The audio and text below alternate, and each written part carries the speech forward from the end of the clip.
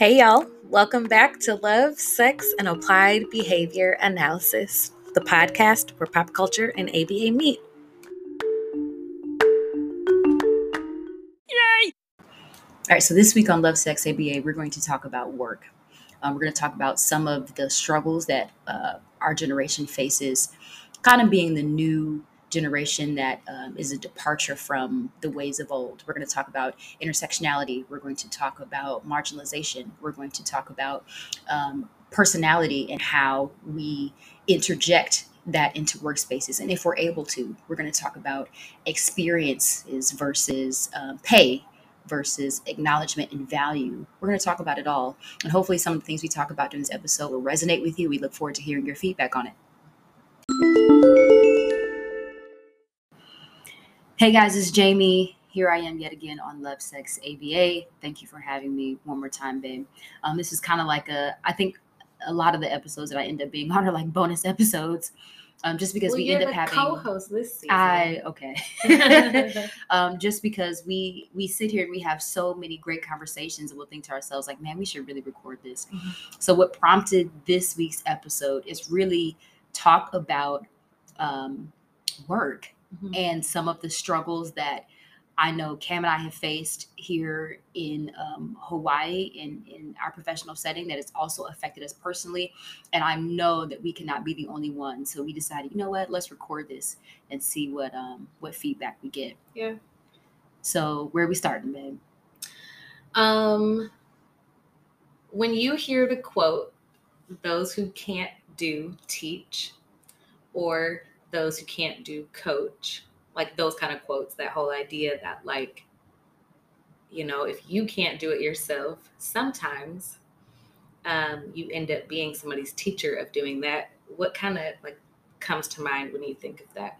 I honestly think operating in your strengths, mm-hmm. and you also have to like acknowledge what your strengths are and what they're not. Yeah. So you can either sharpen those tools, or you can rely on those who have what you lack. Yeah. Right. Yeah. But I think in professional settings, and this is one of the experiences that I've had here, is that we're not taught to pull, especially in the military, we're taught that we have to know, be, and do it all. Mm. And if we don't, then damn it, you better pretend you do. Mm. And a lot of times it does a disservice to members on our team. Yeah. And it does a disservice to us because we stagnate ourselves because we don't, we're not self-aware enough to be like, you know what, I don't know this. Yeah. So we lead with our ego. Mm. You know what I mean? Yeah. What about you? Well, first, I feel like that also is the same for behavior analysis as well. I feel like many of us who are BCBAs, we typically aren't like the most humble of practitioners, and that like we aren't even aware of like what we don't know, or we don't really talk, I think, enough about like the fact that so many of us, our only scope of competence is working with really one demographic of individuals versus true the hundreds behavior, of things this could apply to. Yeah, behavior science and behavior analysis. So yeah, that resonated with me. When I think of that quote, I think of some of the people in my field who went like right from undergrad straight up to, you know, some of these higher level positions without actually being RBTs or behavior technicians or line therapists or paraprofessionals, whatever it is that, without being direct line staff. Mm-hmm. And I think I think that is something I have definitely been impacted by professionally, kind of like the difference between like how I think clinically versus how they may think clinically, just because I've had the experience of being like that frontline, that frontline support person. And I just think we think so differently, and not that one is, I want to be careful not to make it sound like one is better than the other or anything like that. But there is a different level of experience there, and empathy and care and understanding. And what that kind of creates is like this kind of juxtaposition of the people who have the most experience doing the work, not really having the voice, right? Yeah. And being led by someone who was way less experienced to some, in this degree. And then them having like the privilege to really like make all this change that like them themselves are not going to be implementing. And there's like this huge disconnect there that I think can oftentimes make people feel silenced professionally. And that's a really hard place, I think, to kind of be. Yeah. I think you've seen me in my own struggle with that since we've been here. Actually, I mean, quite literally the same thing. I describe it, and just in case anyone doesn't know, so I'm a medic here. I was in the hospital, and it was my first time in a hospital. I've been a ground pounding medic for most of my career. And what I learned is that a lot of nurses in facilities like this come right out of nursing school and they go right into these leadership positions, or a lot of medical doctors come right out of med school and they go right into these leadership positions. Whereas you have medical service officers, which are like, your medical admin, medical operations, things like that. They take kind of the same route that I took, in that they really got experience in the operational army. So they are, to me, better planners, just as I would be a better planner because, of my experience on the other side. But the disconnect there is that you have someone who went straight from medical school and now they are considered the boss. They are considered the army planner when they don't have that army experience. And so with me and my peers being in the room and being the ones who have that planning experience, because we're not in that position, we can't make positive effective change, or we can't, the context that we provide to a problem, for solutions isn't valued. So like you said, it's like our experience is minimized, our skills are minimized, our input is devalued. And so it kind of, it's like gaslighting. And then at the bare bones of it is depressing. And that has, I think, been a huge source of my depression since we've been here, is that, the value that I would have in the operational army is not the same on this like side. This clinical kind Yeah. So for more context, what is an example of something that you would be, when you say planning, what's an example of something that you do planning? Like one of the big things was like the mass COVID vaccinations. We can plan medics, as a experienced medic who's been in a while, we can plan just about anything. Because it's more than just, pulling the vaccine out of the vial and sticking it in somebody's arm. It's more than that. There's a lot of like other logistical stuff that goes into it. And I'm like, that's where you need that medical service specialty. And that was one of the big things. It's like, no, we should do A, B, and C. And they're like, well, nope, we're going to do this. And then it fails horribly. And of course, they call on the more experienced people then and only then to come and fix it. But we're also, we're also the ones executing. So now we have to execute and both clean up the mess and then execute our original recommended all while plan. Being quiet and never being able to say, I told you so. Right. Yeah. And then other people getting credit for the positive change that comes from this. And it's just so much resentment, I think, built. Now it's just one of the few, but that was one of the biggest examples that I can think of. That happened. So one of the reasons why I'm really excited to do this particular episode is because at the peak of some of my professional trauma here, I kept on saying, like, I hate that you can empathize with what I was going through.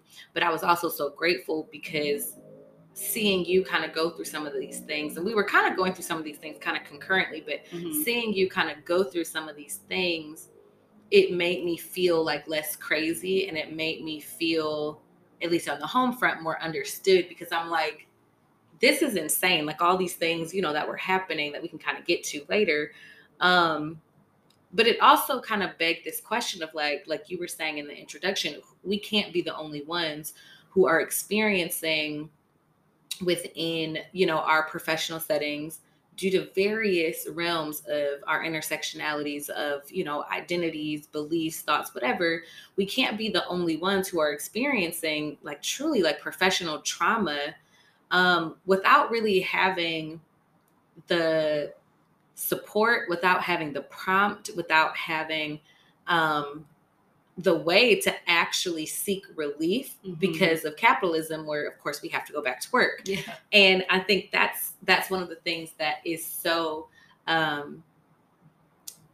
alarming to me. I think being like a young professional working in a inherently capitalistic, like white supremacist world, in that like we don't get the privilege of being like a feeling relief. And I think what tends to happen, at least from my experience in my field, is we all will like talk about this shit like unilaterally, but Listen, it feels like I'm the one of the only people in like my professional like organization that will also talk about this to the appropriate people who kind of thinking about being effective in efficacy, right? Like thinking about the people who should be hearing this, who also hold the power to kind of create this change. But because I'm the only, it makes and you, on it top of singles you that, out. I'm the Black woman. Exactly. Yeah. That I don't, when I'm really passionate about something, like I'm going to speak passionately, all this stuff. But that comes across as angry. Yeah. And it's like, it really is like this professional kind of gaslighting that triggers like deep rooted pain and deep rooted anxiety and depression. And at the core of it, both of our jobs are rooted in serving other people. And it's like, I can't do that when my needs aren't being met. You know what I mean? Like I can't serve my RBTs. I can't serve my scholars. You can't serve the patients. You can't serve your soldier. Like we can't do that when like, but we're expected to. We're still expected to operate in these high level capacities without our needs being met professionally. And I think that kind of just adds to this kind of professional gaslighty kind of behavior. And it's something. It's really, really something. Yeah. Okay. I want to pull up this article that I just thought about. So we'll take a quick break and then we'll be right back. So I could not find the article on our break. But I'm pretty sure the kind of premise of this article was about high performing Black women within our professional fields and the impact and the kind of implications that typically has on us. What kind of, I don't know, what can you kind of speak to about being a high performer, but in an environment that, again, with respect specifically to our intersectionalities, was meant to suppress us? It's created a whole new level of self-consciousness, anxiety, depression, second guessing and questioning myself. You know, and I was saying this earlier, and I almost wish we were recording it because I'm not sure I could recapture it here. But it creates this, I said, like an internalized, like this kind of self-violence, because now I am internalizing and overanalyzing every single interaction, you know, every what I say, the decisions I make as a leader, my how social I am or am not, how responsive I am or am not, like, you know, the jokes I make, or and this is it crosses over into my personal life now too, you know, my facial expressions, or, you know, just I'm over analyzing all of these things and cherry picking the negative things from all of these experiences, and I'm thinking about them all the time, to the point that it creates this like mental chaos. It creates this, it kind of brings me to the brink of mental collapse almost, right? And I think that is contributed to a lot of the downward spiral that I've had professionally, that has bled into like my personal life, because now I find that I'm doing these things in my personal life. You know, and because I sat here earlier, I'm like, and when did this start to happen? Like, where did I get this from? And I think it stems from, like you said earlier, you're passionate and you're going to be the one to speak up. But as a Black woman, that looks very different. As a matter of fact, an example that I use, I'm kind of going off track here, but this example that I used the other day was that we are socialized to communicate and respond to our environment so differently. Mhm. And I just wish that we had conversations about that. Yeah. So I was talking about if say it's a Black lady, she starts at a new job and she doesn't really talk a whole lot. She's Mhm. not very friendly, Quote unquote. Yeah. Yeah. Black people may perceive that as like, okay, well, she keeps to herself. She doesn't Yeah. really, mess with anybody. She'll warm up to us. Whereas white people might perceive that as like, oh, she's not a team player. Yes. She doesn't want to be a, you know what I mean? And it's then it, as you said, it kind of makes, or I don't know if you said this, but it makes me question myself. Mm-hmm. And it makes me question everyone around me. I'm like, if I'm the only one speaking up, am I the only one who has these issues? Yep. But I can't be, because you all are also complaining about these things. As we said, you're complaining laterally, but that does nothing to affect positive change. And the way that I think is that it's our duty as leaders to protect those below us from a lot of, the stresses, especially during COVID, the stresses of the times. And all we're doing is complaining amongst ourselves. We're not talking to the people who could affect positive change. Yeah. But I am. Mm-hmm. And so now, because I am constantly the only one speaking up, now I am labeled as the black sheep. Yes. And I say this all the time, people will see me as a rebel vigilante, but depending on what side of the table you're on, I'm either going to be the rebel or I'm going to be a vigilante. Mm-hmm. And a lot of times when it's, protecting those below us or protecting the profession, you're going to be seen as the rebel. So now, going back to what I was saying in the just a moment ago, is now I too am thinking of myself as a rebel. Yeah. I too am thinking that something is wrong with me. Mm-hmm. And then that bleeds over into my friendships, that bleeds over into my interactions with my wife, to where I can't have a simple, like just the other day, when the four of us were out, we went out with some friends, the four of us were out, and I got like half a thought out. I didn't finish the rest of the thought. And I'm like overanalyzing everyone's response to it, overanalyzing, well, why didn't I say this part? Why? And it's like for the few moments after that, it kind of spoiled the good time for me because I'm overthinking shit. Yeah. You know what I mean? I feel like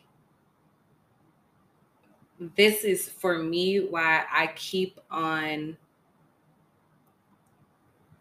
like preaching about like why I think it is just so important for us to, one, create these safe spaces as much as we can. So like whether that's, weekly, I don't know, Zoom calls, like with people who are like-minded or share the same values or whatever, or if you are in a kind of privileged position where you can really kind of intentionally choose like who you work with and where you work and all that stuff.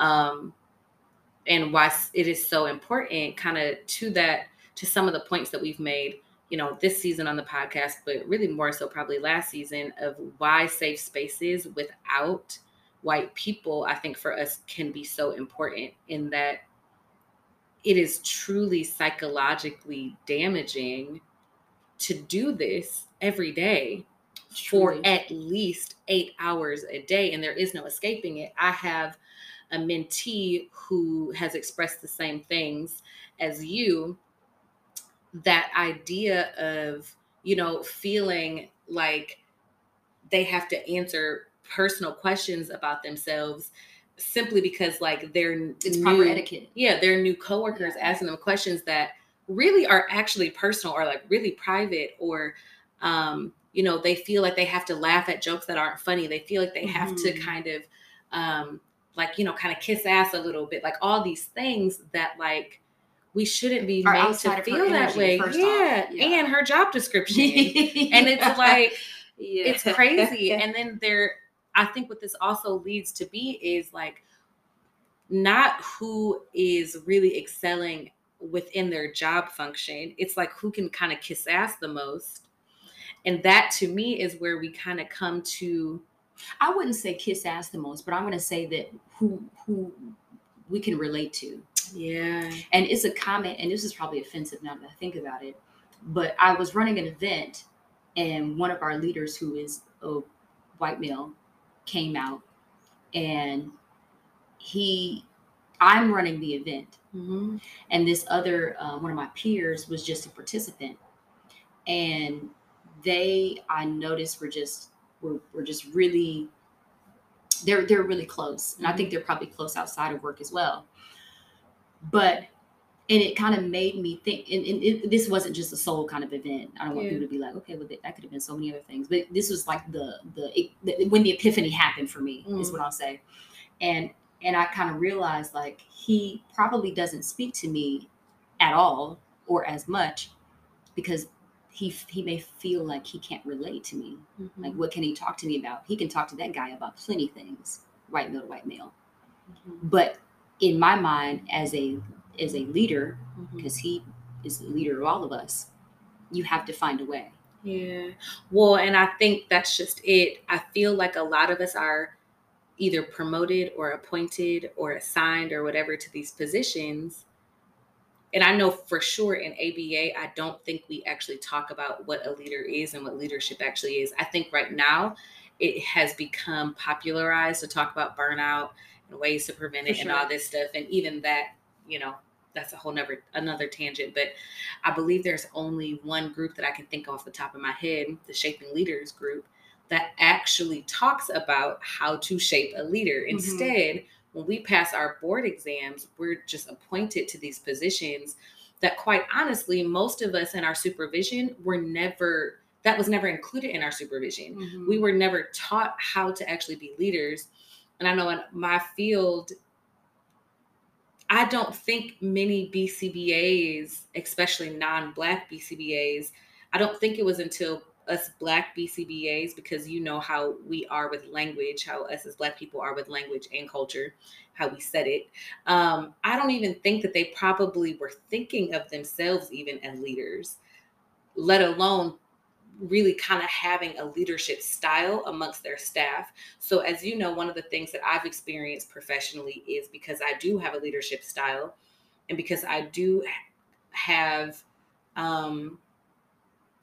like leadership standards, I don't know what the word is, that there has been resistance to that from some of my more seasoned RBTs, because I'm the first person in their entire career that has ever had that. And I'm like, this is an issue. Like, this is, so again, of course I look like that. I am the anomaly. And that makes me look, again, tied into that whole like angry Black woman, or that makes me look really bad, or that makes me look like I care a lot more than maybe what I quote unquote should, because in their minds, they were just taught to like literally force compliance on autistic kids, and also play little games a little bit. Yeah. And I am teaching them, or trying to teach them, all these ways of really like true behavior science. And it's just, and my leadership is also not backing me up, because I'm also an anomaly within my professional peers. And it's tough. And that it's tough. Is isolating. Very. Especially when you don't get the support, the advocacy from your superiors. That is isolating. And it really does make you feel like, okay, am I crazy? Yeah. Is it me? Yeah. Especially, I think, too, when it's like at a baseline, like one antecedent strategy I think that as leaders we all need is to really intentionally create certain spaces where, even if we disagree with whoever it is that we're leading and supporting, even if we just don't see eye to eye, even if we have to tweak a few things, whatever, that there's a room for everybody to come to the table to present that, and that they will be met with some kind of validation. They'll be met with understanding. They'll really just be met, period. Like, it is so, because I think what happens is we start to engage in avoidant behavior, where it's like, I'm just not going to go to my clinical director. I'm not going to go to, I don't know, my program chair. I'm not going to go to my commander. I'm not going to go to my whoever, because I already know what the conversation is going to be like. They're going to tell me some shit I already know. They're going to try to repeat an idea that I had like 3 months ago and propose it to me to try to fix this now issue, this whole other issue and that I then have. So then now it makes you involuntarily complicit, Yes. which again Yes. adds to this resentment. Yeah. So when we come back, I want to kind of talk about, I want to kind of do like two prongs. The first being kind of what do we do? Like, what do we do with this? Girl. And then the second prong, or what have we done maybe? And then the second prong being, what are some advice that we would have to leaders, both in both of our fields?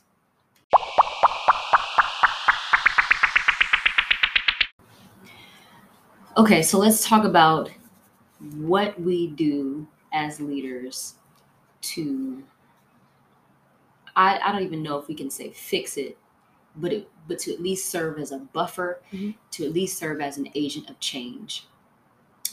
I will tell you what I did and what I learned from it and what I can hope to do in the future, right?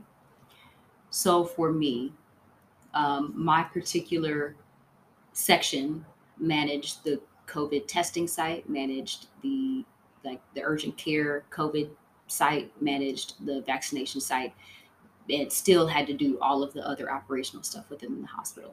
We were sending people all across the world for COVID response. We're still doing day-to-day patient care.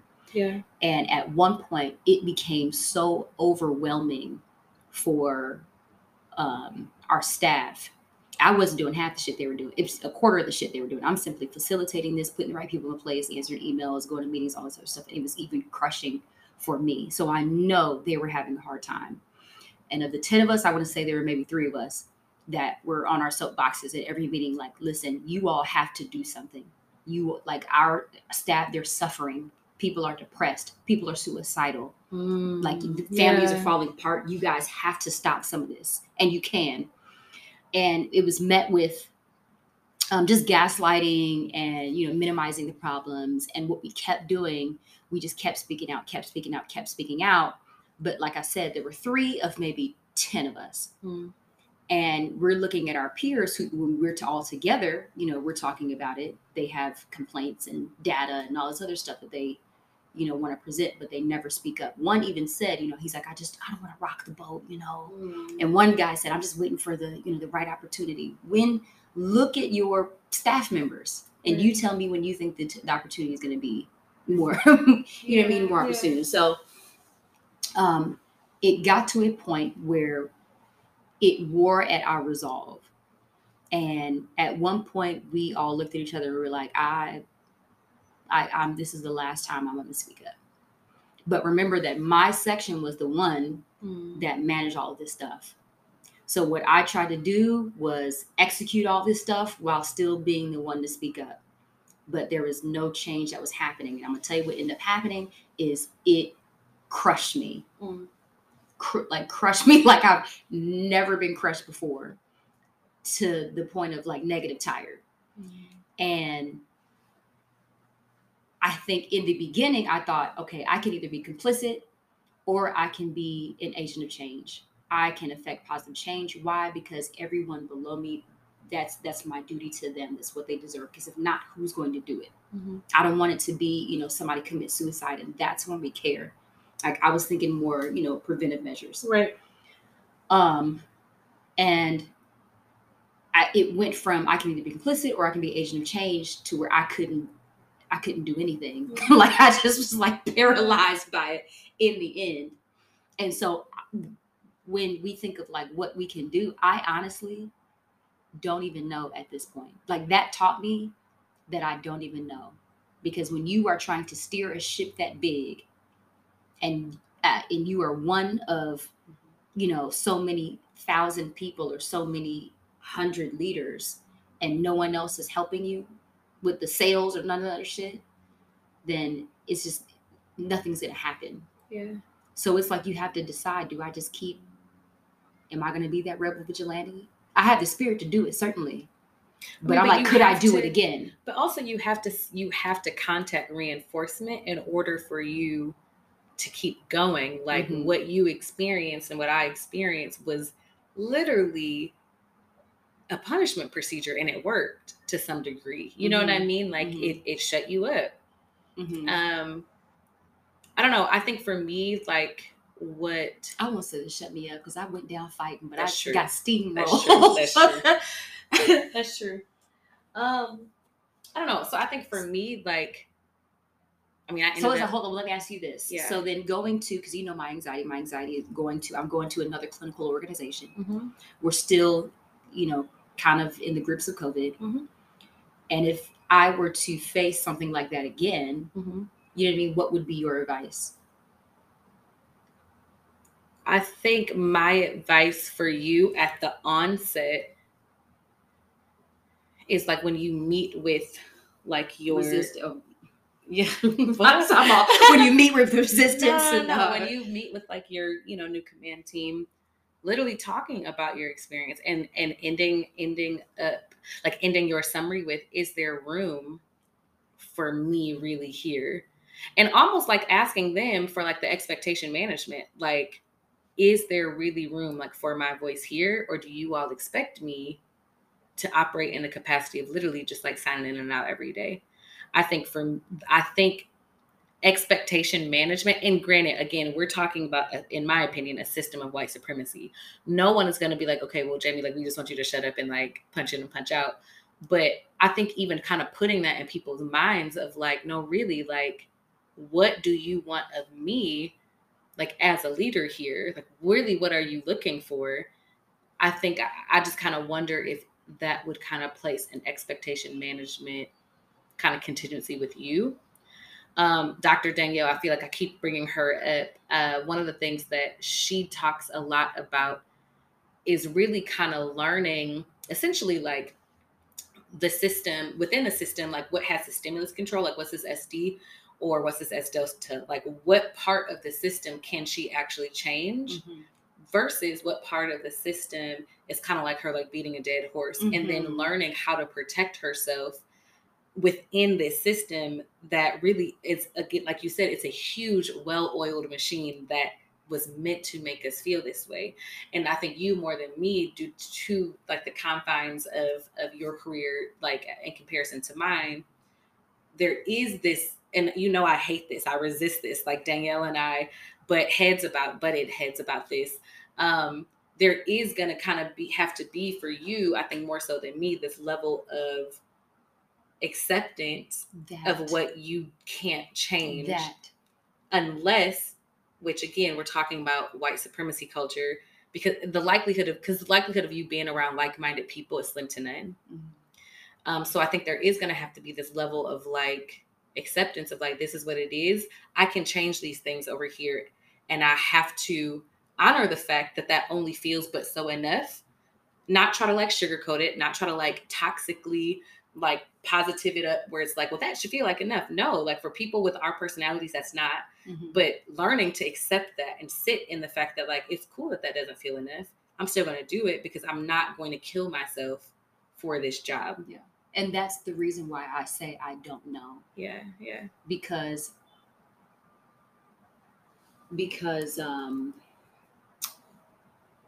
it's really like a tug of war between the rebel vigilante that wants to just make positive change so that everyone can thrive, and then also, as you said, accepting like, I can't change these things. But you know what it is too? I think my situation taught me that I still made positive change. It was not what I thought it would be. So with me, as a recap, essentially, like, I am still, for one more week, working in a system that I don't know. I don't even know how I would describe it. Same thing. It literally, yeah, it's like the exact same thing that you described, just, in my field. And there was no support. And so for me, what I chose to do with my staff, especially my staff who are in school, and it ended up being 3 Black RBTs at the time, which even that, seeing the discomfort that even my company had with that, it's a whole nother thing. But anyways, I wanted to be open with them about it, and I wanted them to understand what exactly was going on in a way that I wish that when I was an RBT, my BCBAs would have taught me about. I knew the politics of white supremacy, right? I've been Black all my life, but I didn't know the politics that kind of come with being like a BCBA. I feel like in our field, you're kind of taught like, well, once you pass your boards, like there's like this respect that you're just automatically going to get. And it just is not the case, at least not for me as a Black, BCBA. Because you're going to be discredited. You know what I mean? So anyways, it just got to a point where, long story short, I was quite literally unethically like pulled off all my cases for no reason at all. And this person who prompted that to happen played the white supremacy card in the best way, and it worked. And for me, I am learning through this process, I'm very big on justice. Like, I'm like, I did not do anything wrong. Like, I didn't do anything wrong. They end up pulling all my RBTs off. I'm like, they didn't do anything wrong, this, that, and the other. And what I now know, though, is the change. And again, this is obviously within like hindsight, although I'm still very pissed off about it. As you know, I'm very hurt about it. The change that I made, or I was supposed to make, was not necessarily supposed to be within the system that I thought I was trying to affect. My change likely is going to happen with my staff. So I'm creating the next level of change makers. So within the midst of all this stuff that was going on, my RBTs, who are within like this kind of hierarchy, if you will, like the lowest people on this hierarchy, exercised so much bravery and also speaking their minds. And again, they're hourly employees, right? Exercised so much bravery and really speaking up and speaking out, not only about what was happening to me and them, but also our scholars and how like our scholars were being impacted by, all of these things. So much so that, they really just exercised, their privilege and what it is. And them, like seeing some of them kind of from when they first started to, how they are now, where like they're uncomfortable with things now that maybe before they either weren't uncomfortable with, or they would not have even pointed out or whatever. What I'm realizing now, and I'm still not over this need for justice, because I did not get my justice, and I will find a way to get it before we leave this island. You should see the passion because I really will in her eyes. But to know that like I have a hand in that, like to know Absolutely. That they are like living out like as their supervisor, especially for my 3 Black clinicians. And the reason why I'm saying that is because I'm very intentional on teaching them in a very, I hope, effective way, like and having conversations like this, like you and I are having now with them. I'm like, yo, like that's it. And I think what's hard is that I don't think of change on like that micro level. In my mind, I'm like, well, that's the micro level, like affecting your staff. Yeah. Or that's what I'm supposed to do. That's the least I can do. But what I'm now learning with all these newer professional connections that I've made, or even some of the older ones, is that like, no, like they're going to be the next me's. So they're not going to have to talk about a podcast about this one day, or their RBTs aren't going to have to talk on a podcast about this one day. And I have to really try to almost I have to figure out like what my target behavior is that I'm trying to target.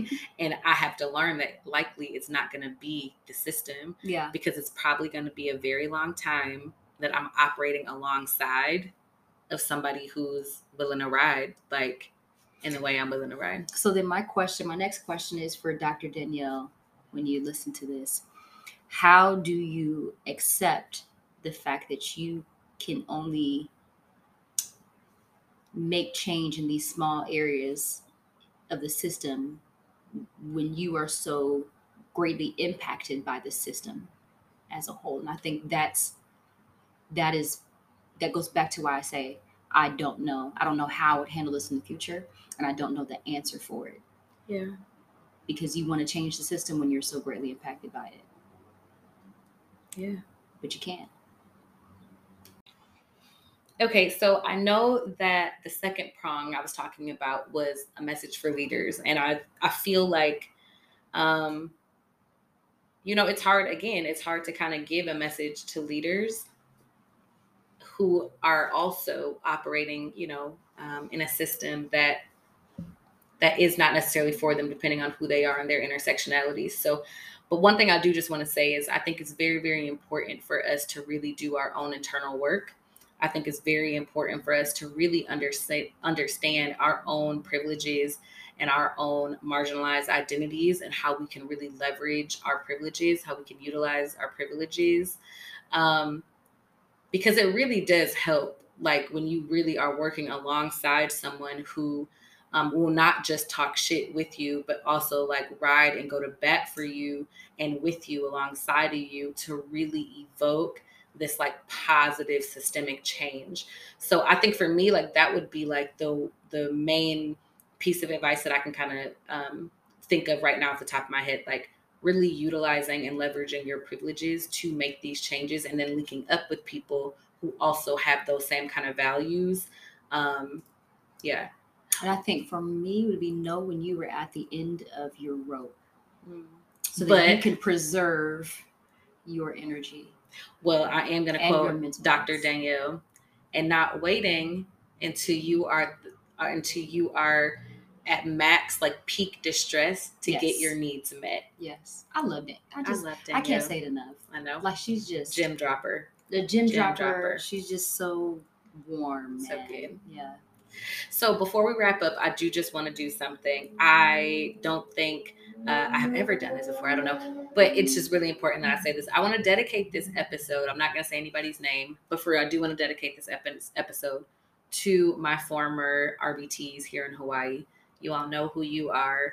I am, oh my God, I'm tearing up. I'm so proud of you all. I'm so grateful that you all did everything that you did. And I'm just really, really excited that I got to have a hand in the next change makers of the field of behavior analysis. So yeah. Bye.